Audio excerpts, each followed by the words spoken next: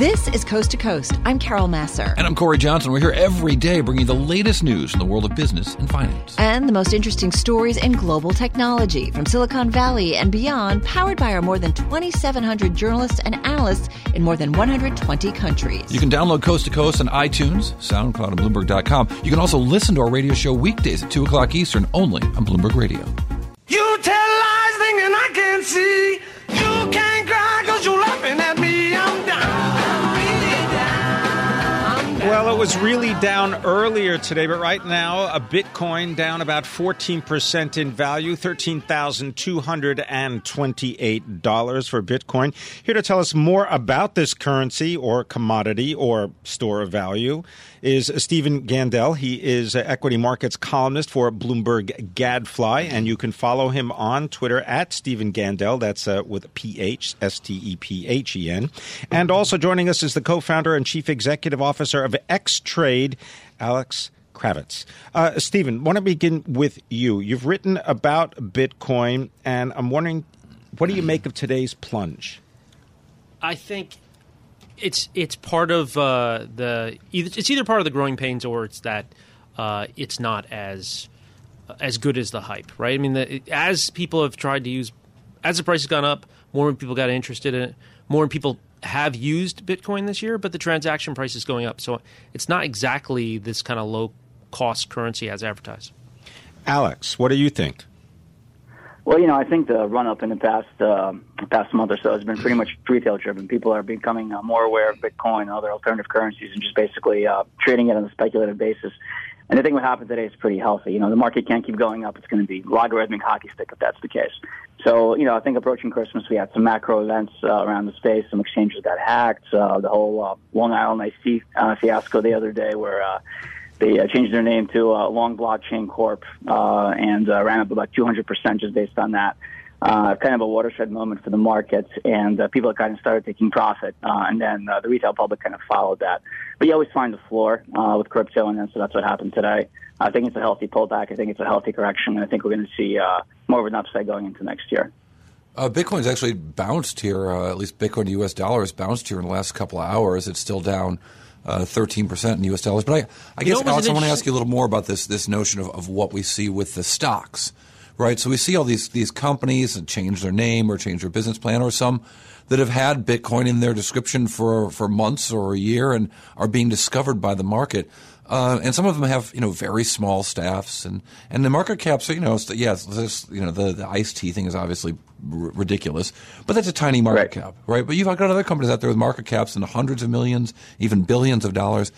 And I wonder what you make of that, when you've got companies like UBI Blockchain, which still has a $940 million market cap and is trying to do a big offering of stock. Well, I think in the crypto space, obviously a lot of these tokens don't have equity value. It's just kind of speculative instruments. And so when you have an opportunity to actually invest in equity in a company that does something that's fairly legitimate in the crypto space, people are kind of running into that. And that's why you're seeing these runs for these kind of reverse merger shells. But what do you mean? Sorry, say that again. Well, when you have, sort of a reverse merger, you have a situation where a company that's really kind of a small company, does an announcement that essentially creates a situation where they look like they're participating in the crypto space, whether they are or not. That's kind of not the best thing in the world. But you do have other companies that are doing pretty well with that. So Overstock, for instance, is just about to launch their T0 exchange.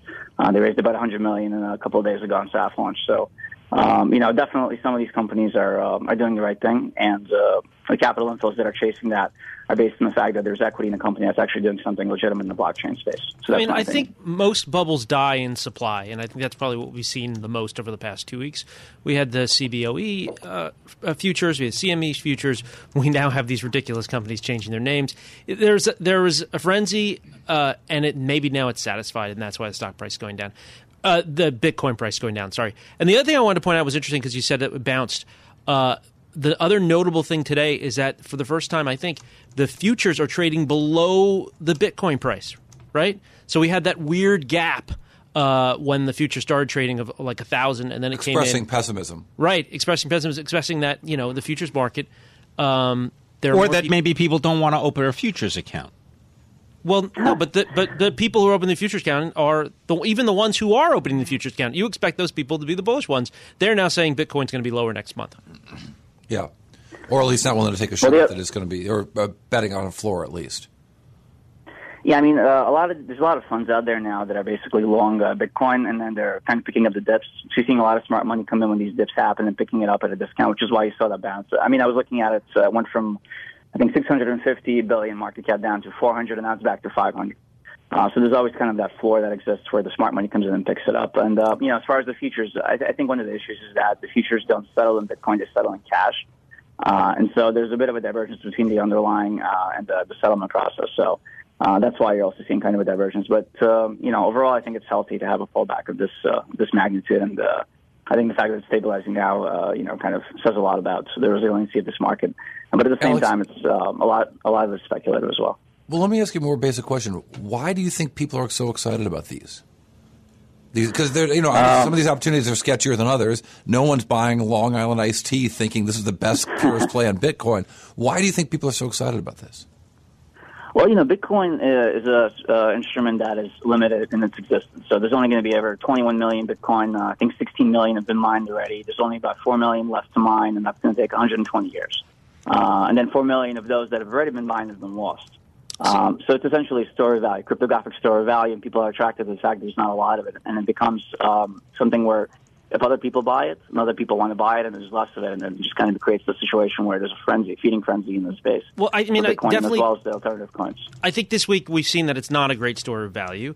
And then this issue that, or this claim that it's limited in supply, I don't buy it either. I think one of the things that kicked off the sell-off this week was the fact that Bitcoin Cash, I believe, sometimes I mix up with Bitcoin Gold, but I believe Bitcoin Cash is the one started trading on Coinbase, and it went up to 3,000.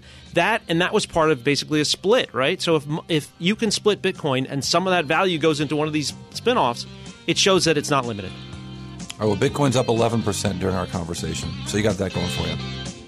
Fantastic stuff. Guys, thank you very much. Stephen Gandel, Bloomberg Gadfly, and Alexander Krevitz, founder and CEO of Xtrade. This is Bloomberg.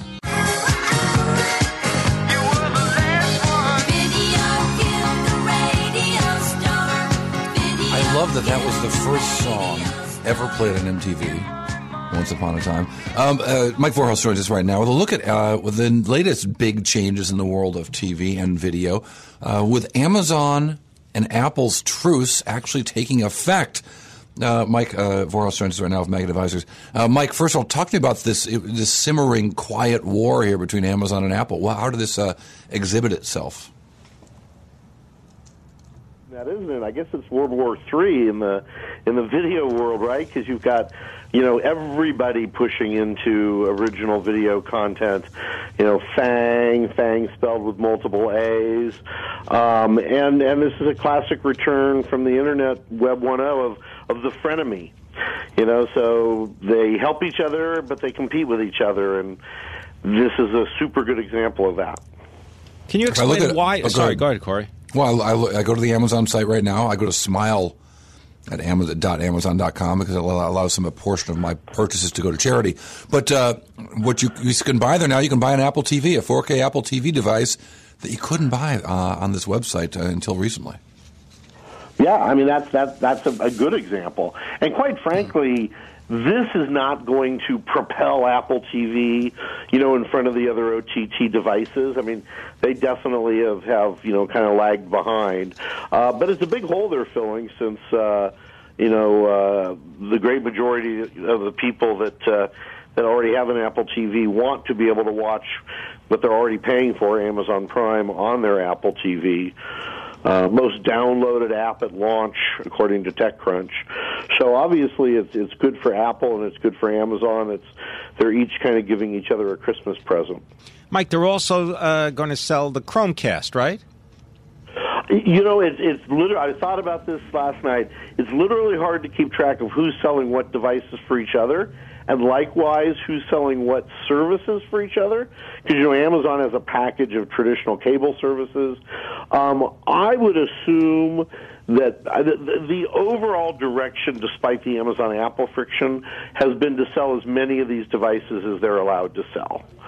So whether it's Chromecast, whether it's Roku, whether it's, to a lesser extent, I think Apple, but Roku and Chromecast, Google Chromecast, they want to get distributed in as many places as possible.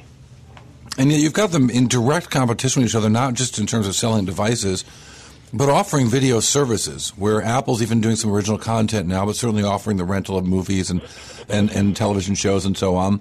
And making some big hires. And Amazon Prime is spending probably $5 billion this year on original content. You're absolutely right.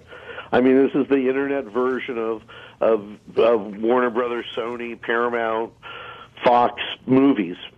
Punching it out for Labor Day weekend, Memorial Day weekend. We're talking about $10, $15 billion conceivably in original content production in the next year or two from 5 or 6 different big companies. When is this all going to be? Sorry, when is this all going to be just incorporated into the TV set? Because you don't really need any of this external stuff, do you? That is a great question. It would also make all this, I think, easier. I think everybody, that I know has a variety of degree of difficulty with implementing these things. Roku's probably in Chromecast because they're just a stick you stick in. That's what everyone knows over the age of 12. I was going to say, do you really want 7 remote controls and then that other remote control to control the volume? No. It makes no sense. No. I have been saying for years, Apple should make a real TV that when you turn it on, Apple TV is fully incorporated. And they should have done it years ago when there was still a electronic sell-through market for this video, not just a VOD market. So why don't they do it?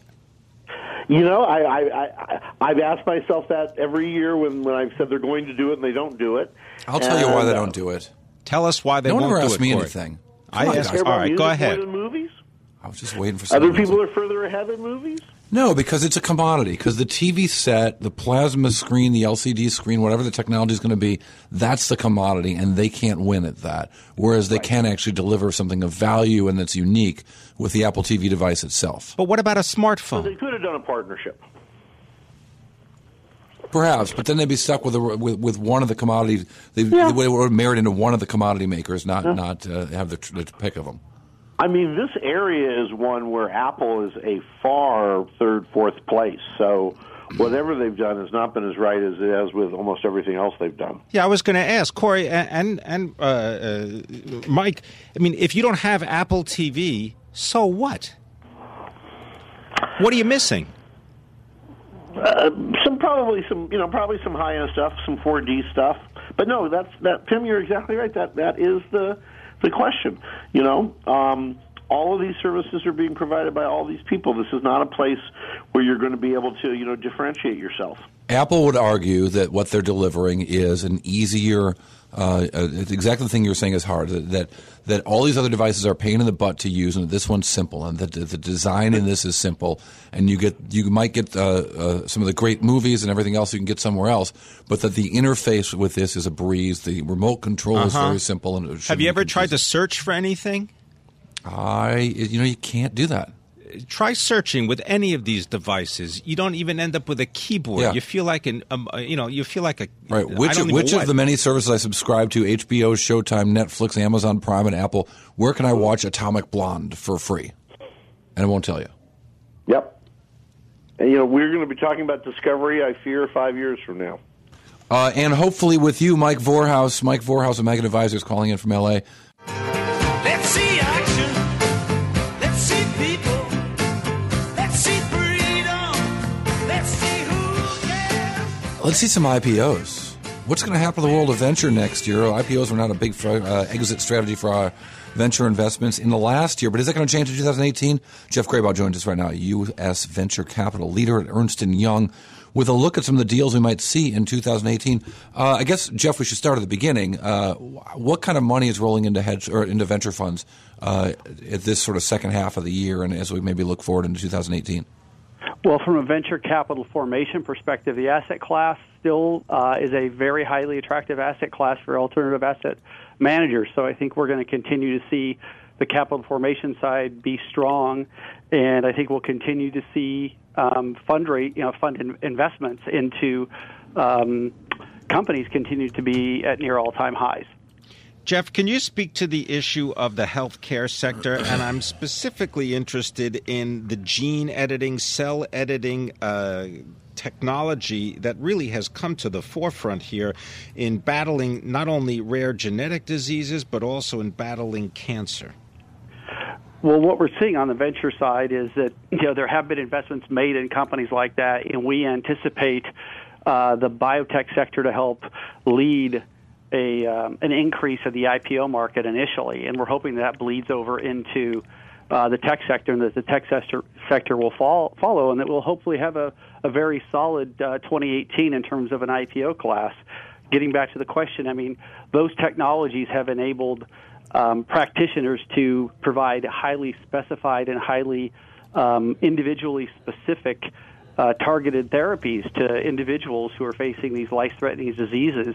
And so that's a new wave of technology, and these are very expensive technologies to bring to market. And, the model from a innovation perspective going back, 20-plus years has been to raise venture capital to get good data in terms of your early clinical trials, and then raise public money to help bring those drugs and solutions to market, given that they cost several hundred millions of dollars to get there. I'm being the J.P. Morgan Healthcare Conference is in San Francisco every year, of course, in the spring, once upon a time known as the H&Q Healthcare Conference, and the companies of all sizes are just bombarding me with emails trying to get on Bloomberg Radio, on TV. They want to tell us what they're doing, and they want to share their work, and they want to get some attention for potential investors.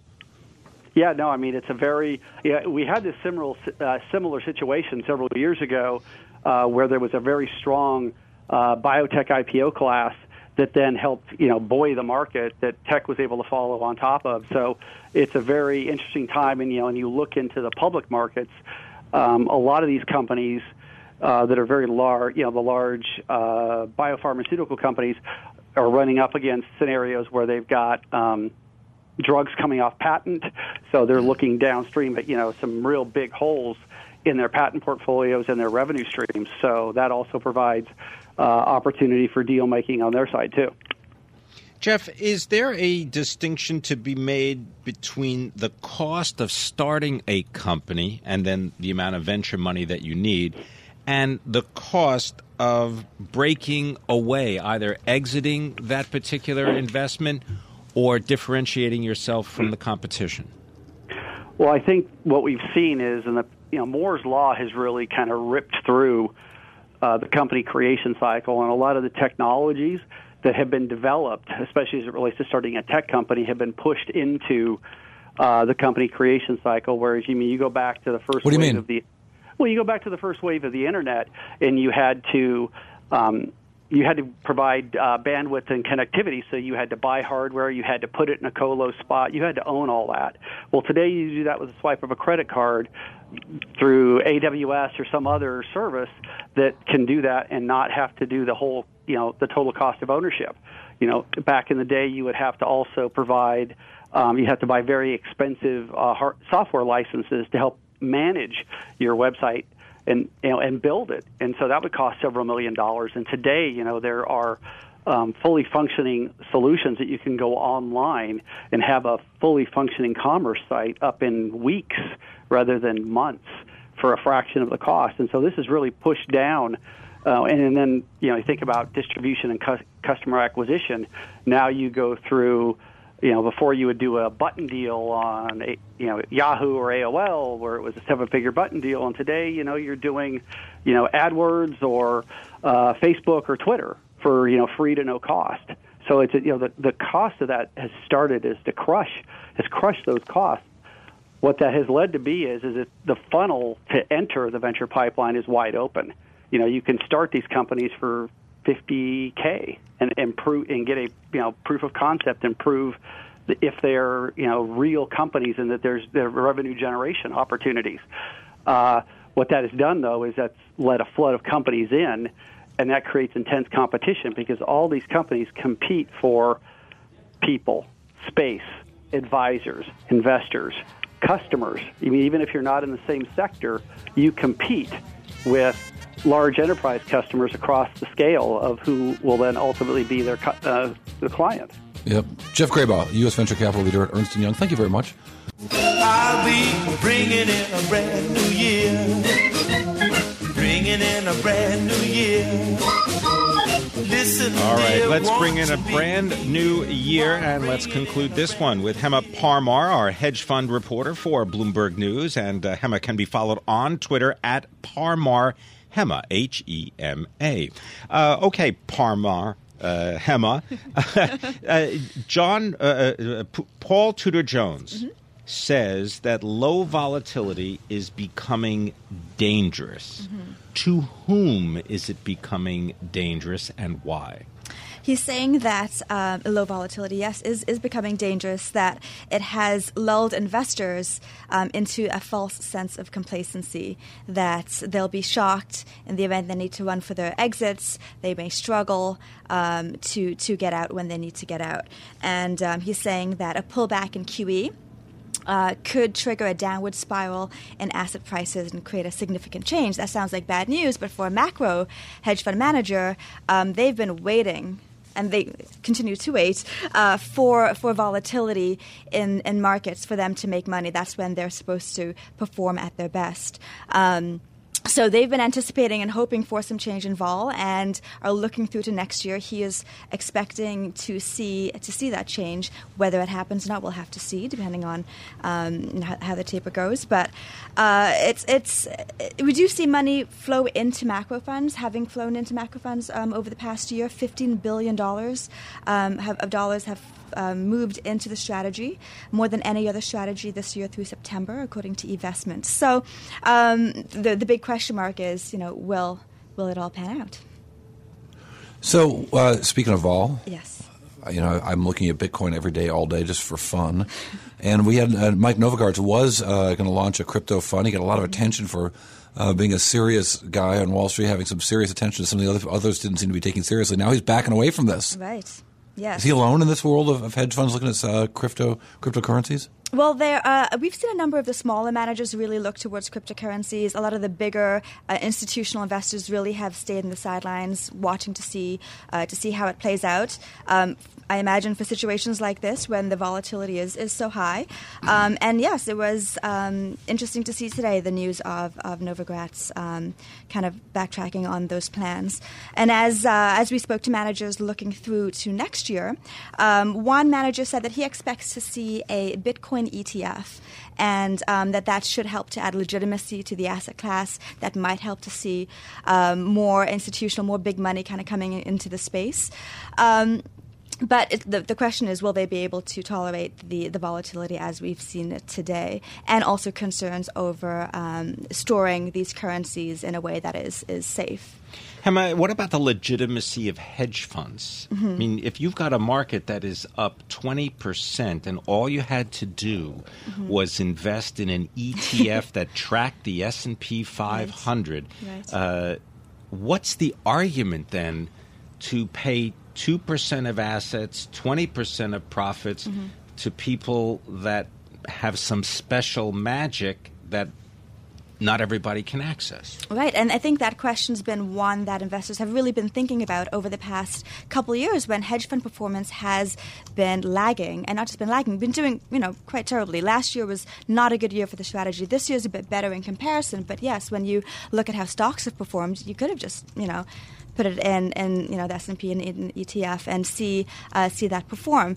I think people go into hedge funds in the event of some sort of turmoil, they're hoping that can provide some relief. The question then is, when you see that turmoil, will they be able to perform? Will they be able to hedge your portfolio? They haven't always in the past. And so it depends on which manager you picked, and it depends on their track record and their ability to moving forward. Well, certainly there is that, but there's also the environment which they work in. When we think about all the places where these funds are launching and all the kind of the crazy geopolitical world we're in right now, with Brexit, with what may be happening in Catalonia, with increased tension on North Korea, Russia, and so on. I wonder sort of where if there's geopolitical opportunity for hedge funds. Mm-hmm. On the geopolitical side, that was a question that we've been asking, looking forward through to next year. And it's, we keep hearing it's a known unknown. People are watching it. They're trying to figure out how to manage it and how to grasp it. But some of the terms that were kind of thrown out to us was one person was expecting a sort of reckoning with North Korea. Somebody else said that that tensions with the Middle East appear to be a blind spot, that concerns over geopolitics were a potential pothole. Now, whether or not there's a way to trade around that is just something that they seem to be looking at, but certainly top of mind as we have seen some more tensions kind of come to the front this year and question marks about how that kind of pans out. But nobody really knows. See, Corey, nobody knows. Somebody knows. Oh, not in Hollywood. I just don't know that person. I'm driving in my car. I turn on the radio. How about you let me drive? Oh, no. Who's gonna drive you home? Honey, please, I'll do the driving. Drive on. Excuse me, I want to drive. Just drive, baby.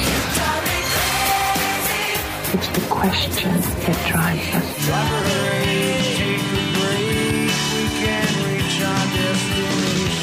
This is the Drive to the Close. That funky music will drive us till the dawn. On Bloomberg Radio. Drive to the Close brings us all the way to San Antonio, Texas, where Tom Stringfellow joined us right now. He's the president and CIO, the chief investment officer of Frost Investment Advisors. They're managing nearly $4 billion. And Tom, I wonder, when you look at the markets today as we propel towards Christmas, right around the corner, you see any stocking stuffers out there?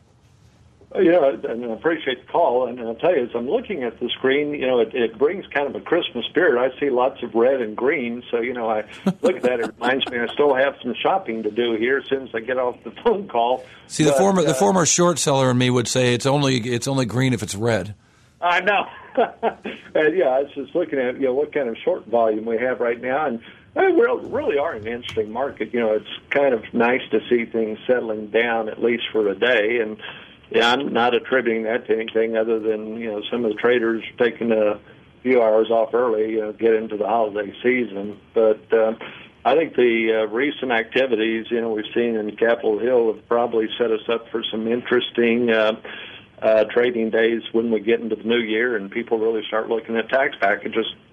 Tom, maybe just offer us some of the questions that you are receiving from your clients as a subsidiary of Frost Bank. I mean, you deal with wealthy individuals from across the region. What are they asking you?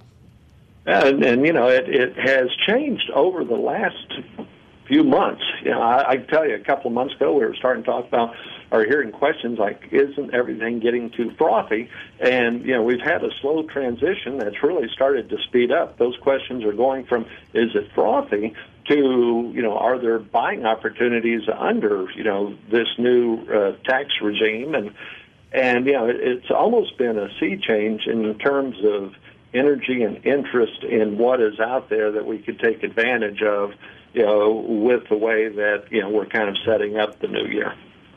So, in terms of clients, you're right. We manage anywhere from traditional high net worth, trust accounts, definitely retail accounts, mutual fund accounts, institutional accounts, consultant accounts. And, the common theme really has been for so many people, especially for those that stepped out, post recovery back in 2009. May have stepped out and missed a lot of the momentum. I've had a few people that have stepped out for a long time, and now they're trying to figure out, gosh, is it too late? Well, the answer obviously is that, we've missed a heck of a run-up. But, again, I think the markets are giving us a breather so that, we can start looking at what valuation levels should be once we start factoring in what corporate earnings might be able to do next year. So as we start to do that, are you getting calls from clients who look at the new tax bill and wanting to do things suddenly before the end of the year, more than just, whatever IRA moves or things that people typically do at year end, but really looking at the tax bill saying, hey, I got to do something. I mean, you're in Texas, so maybe you're not affected by the property tax issues that affect the coasts and much, as well as a higher state. But you've got a reasonable state income tax there too, I believe. Well, one of the advantages here is no state sales tax or income tax. We certainly got our sales tax, but right.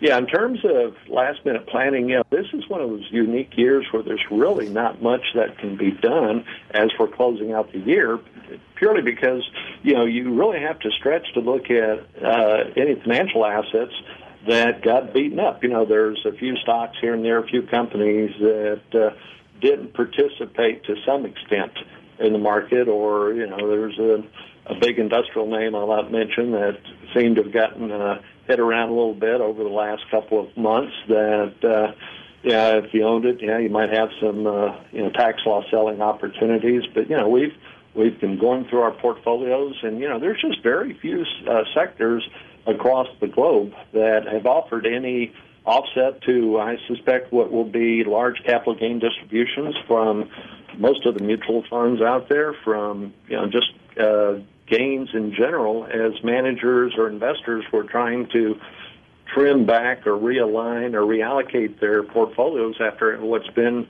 a tremendous run for so many individual sectors, stocks, and geographies. Tom, you sit pretty close to Lackland Air Force Base as well as Kelly Field and Fort Sam, Houston.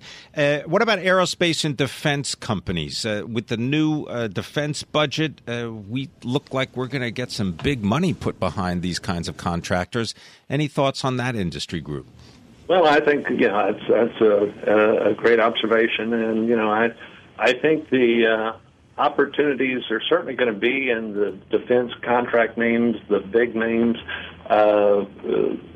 Now I've not gone into the data enough to really start looking at specific industries within those particular categories.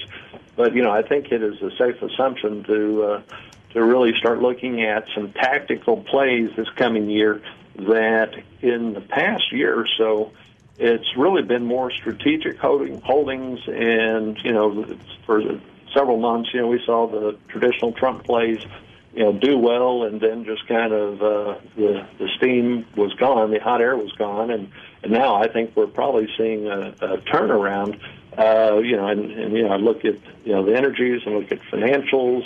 I think some of the consumer staple names are really positive. I think really as we look at earnings growth across so many of the industries that I hate to just keep pointing back to the tax package because I've kind of got mixed emotions about it. But when you start looking at where companies can actually start reinvesting into capex, and assuming that those additional savings are used for something other than just stock buybacks, whether it's organic growth, it's R&D, it's bringing in more talent, all of that is real positive. Well, interesting times to be sure. I'd love to hear more about your thoughts about the tax plan. But next time, Tom Stringfellow brought us our drive to the close from San Antonio, Texas. He's the CIO at Frost Investment Advisors. This is Bloomberg.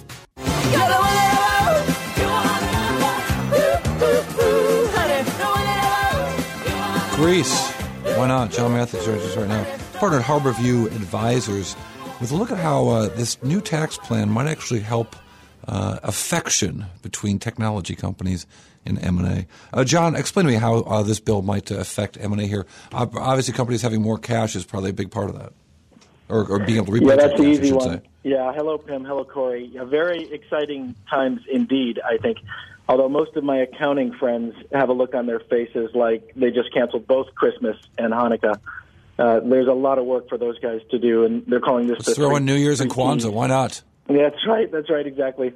They're calling this the 3 Ts, Trump $1 trillion tax cut. And look, to your question, my firm, we're focused in technology, and this repatriation of cash, it's billions of dollars in cash back to the U.S. potentially, and most of it, we think, with technology companies will lead to more M&A. So I can focus on technology for 2018, and look, I'll make a prediction. Here are the 3 things I would predict. One, a diversion from the mean.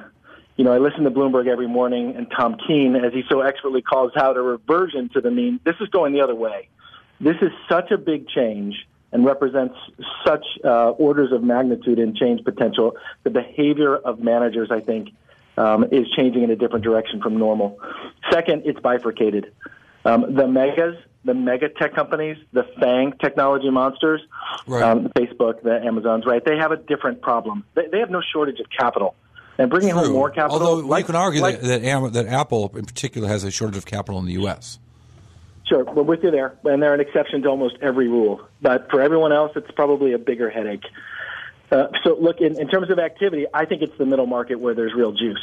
And we think it will lead to more M&A, and our clients are telling us that they're looking forward to using that cash and putting it to work. And M&A is higher on their priority scheme than it used to be. And that's the third point. The third point is middle market. By a rough count, $250 billion of the amount of cash overseas is held in middle market U.S. multinationals. That's about the size of the U.S. tech M&A market in a single year, excluding some outliers like the potential Broadcom-Qualcomm deal that was $105 billion and went away. So if you get really amped up and you add a few turns of leverage, you've got a really serious potential change. Even if you take into account, some in-country capital that the multinationals leave in those countries, there's still plenty of capital to come back and could go to work in M&A. John, let's just maybe go backwards here because I want to start with your point about the middle market. Do you then see greater business opportunities for those organizations that do valuations of business, as well as the investment bankers, the accountants, the lawyers? Seriously, I mean, because this is really, particularly if it's middle market, that could have an outsized effect on the firms that specialize in this particular segment. Yeah, I'm with you, and the reason I was chuckling is, you might want to call that the trickle-down effect, because the ecosystem around M&A absolutely will get amped up. And there's more work to do, right? Because these are major decisions that require board approval, executives, changing their priorities and their capital allocation structures. That takes time, effort, and you're right, study. And so any of the accounting firms or investment banks that are helping them build those plans, I think every one of the strategic plans gets revisited, at least to some way, because this represents a new source or a new opportunity for applying capital. Okay, so number two is this idea of the shortage of capital for smaller firms. That's going away, right? Yeah, I'm troubled on this point, right? Because on the one hand, you could say capital has not inhibited the M&A activity that's been going on for the past few years since 2008. The debt markets are wide open. People are getting multiple turns on their acquisitions. So, has there really been a shortage of capital? And the answer is probably not that much. However, this much free cash coming back, I think that changes behavior. I think, I think this causes people to relook at what their priorities are. Does it change behavior because as a chief executive or as an executive at a company that gets bigger, your pay gets bigger and your stock price increases? Sure. And if you think about all the things you can do to, let's play that out, right? The options are you could, pay back more cash in dividends. The existing shareholders tend to like that, but it doesn't sustain, much in the way of creating shareholder value. You could do a share buyback. Although most managers are notoriously bad at accretive entry points into their stock, you could build. The problem with focusing on building and technology is that time's not on your side. So that leads you to buying. And if you believe or continue to believe that there's a secular shift in technology, it's still a growth story, and you want to be building. And so those companies with the strongest M&A brand are more competitively advantaged, and I think they'll go to work in the M&A market. Does this boost valuations, or what does this do? We've seen, for example, semiconductors.